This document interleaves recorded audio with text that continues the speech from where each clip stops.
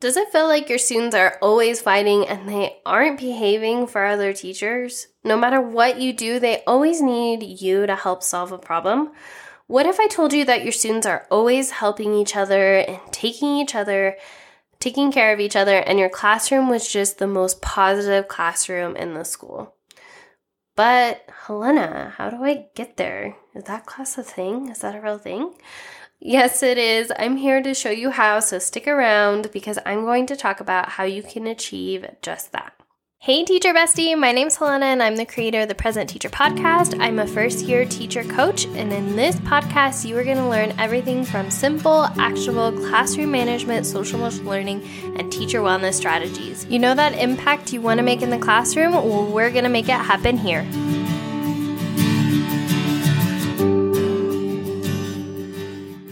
Step number 1, establish rules and boundaries early on. Now, without going too deep into this, because I did in a previous episode, but when you do this at the beginning of the year or now, you are going to want to have your students create rules with you. Help them buy in by having them sign or come up with the rules, and this will help create ownership of their learning and help them stay accountable and remind them, hey, remember we all agreed that this would be rule number 3 and the expectation is blank. So that is step number 1.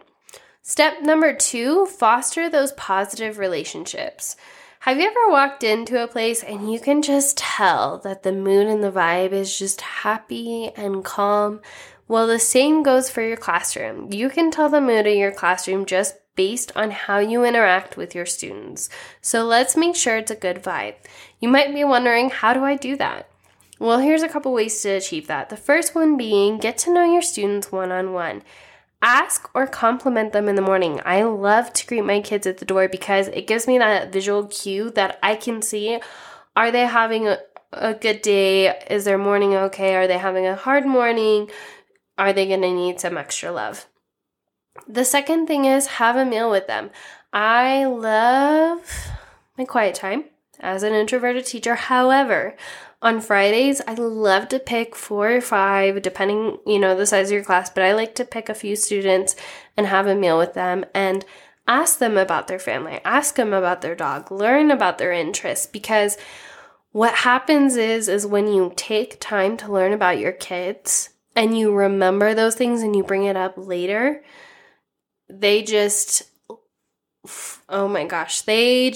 explode that you care enough about them to know the little things. So trust me, and it'll make you fall in love with them even more. But take some time to have a meal with them and ask those questions.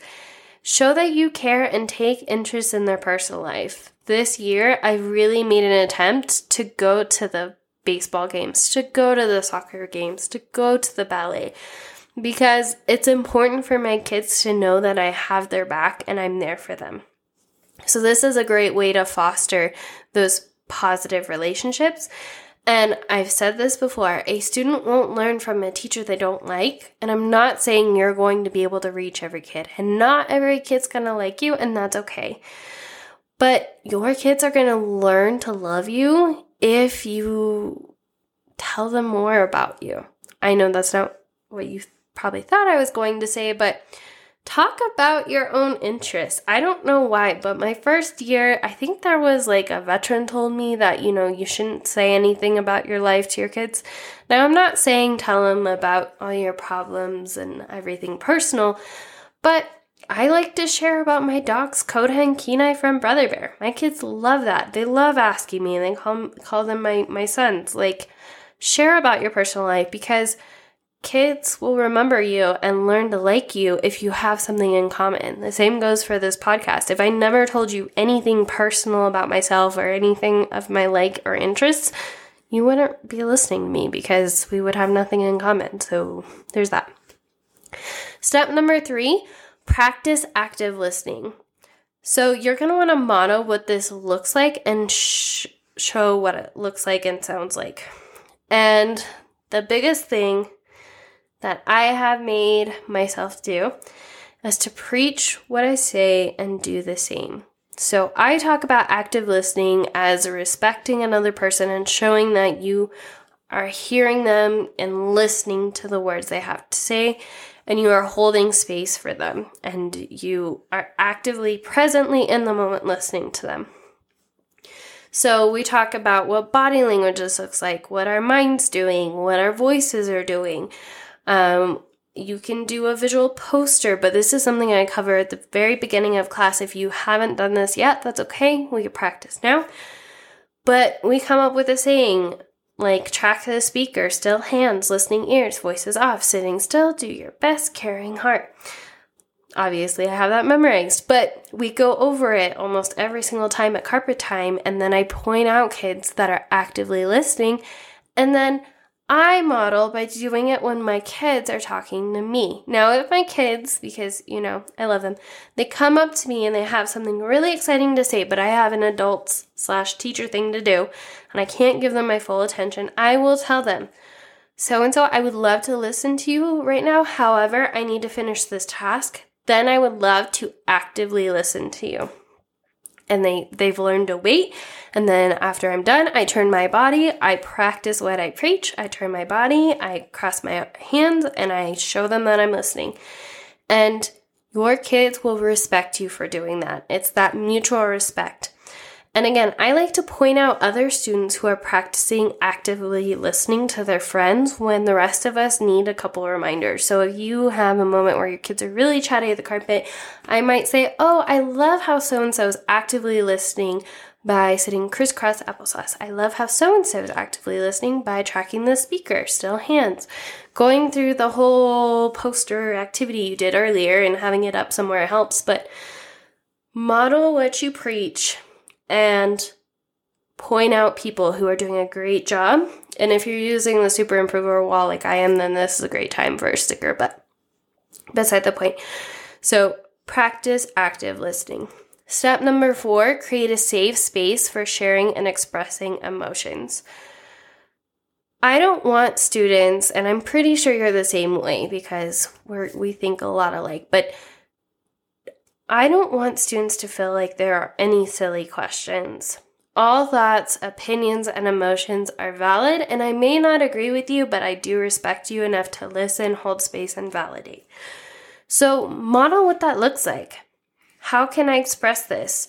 You can talk about what does that look like, sound like when you're sharing and expressing your emotions.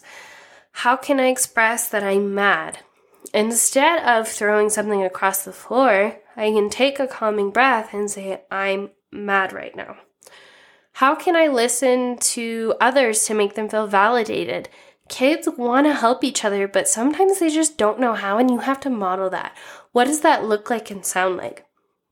You can do this during circle time, morning meeting, afternoon meeting. You can talk about a friend who's upset and what do I do as a good friend to show that I see them, I hear them, and I want to validate their feelings. You could, go through the thank you because the last thing I would want you to do is, I'm sorry you're feeling that way. What can I do to make it better? All those are super important. Your kids want to help. They want to thrive. They want to grow. Modeling that for each other is huge. Step number 5, collaborate and teamwork.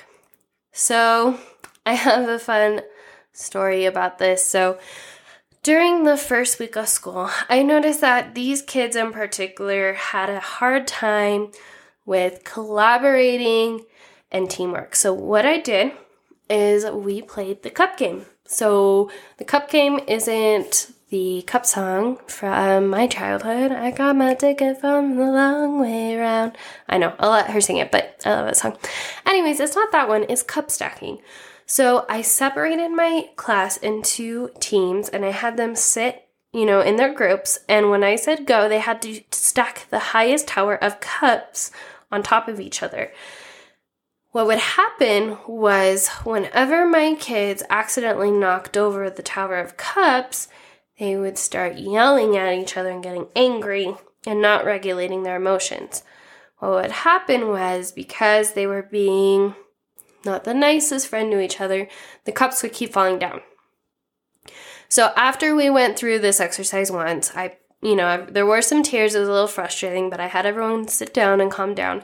And I just had let my kids talk.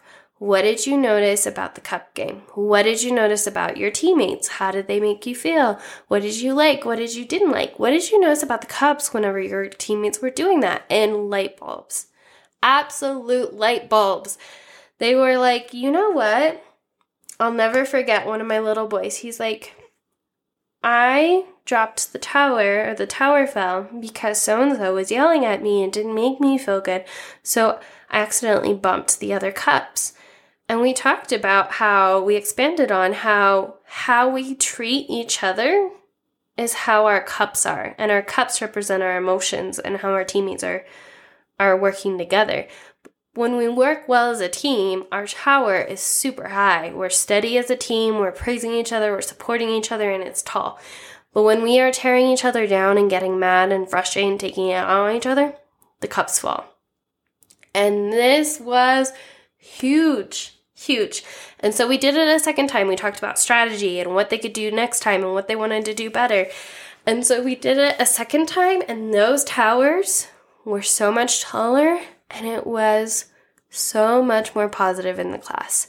So now I love to go back every once in a while and remind them of the cup game, and we play the cup game whenever we kind of forget what good teamwork and collaboration means, because otherwise our cups are falling.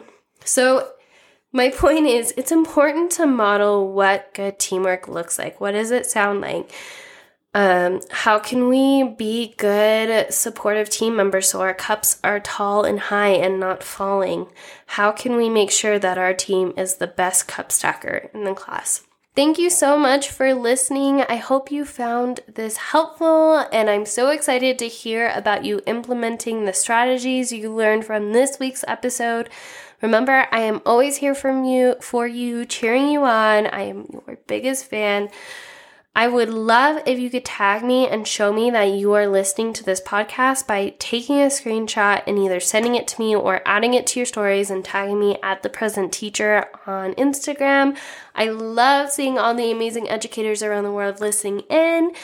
Remember that we are stronger together. Take care, teacher bestie. Until next week, love, Helena.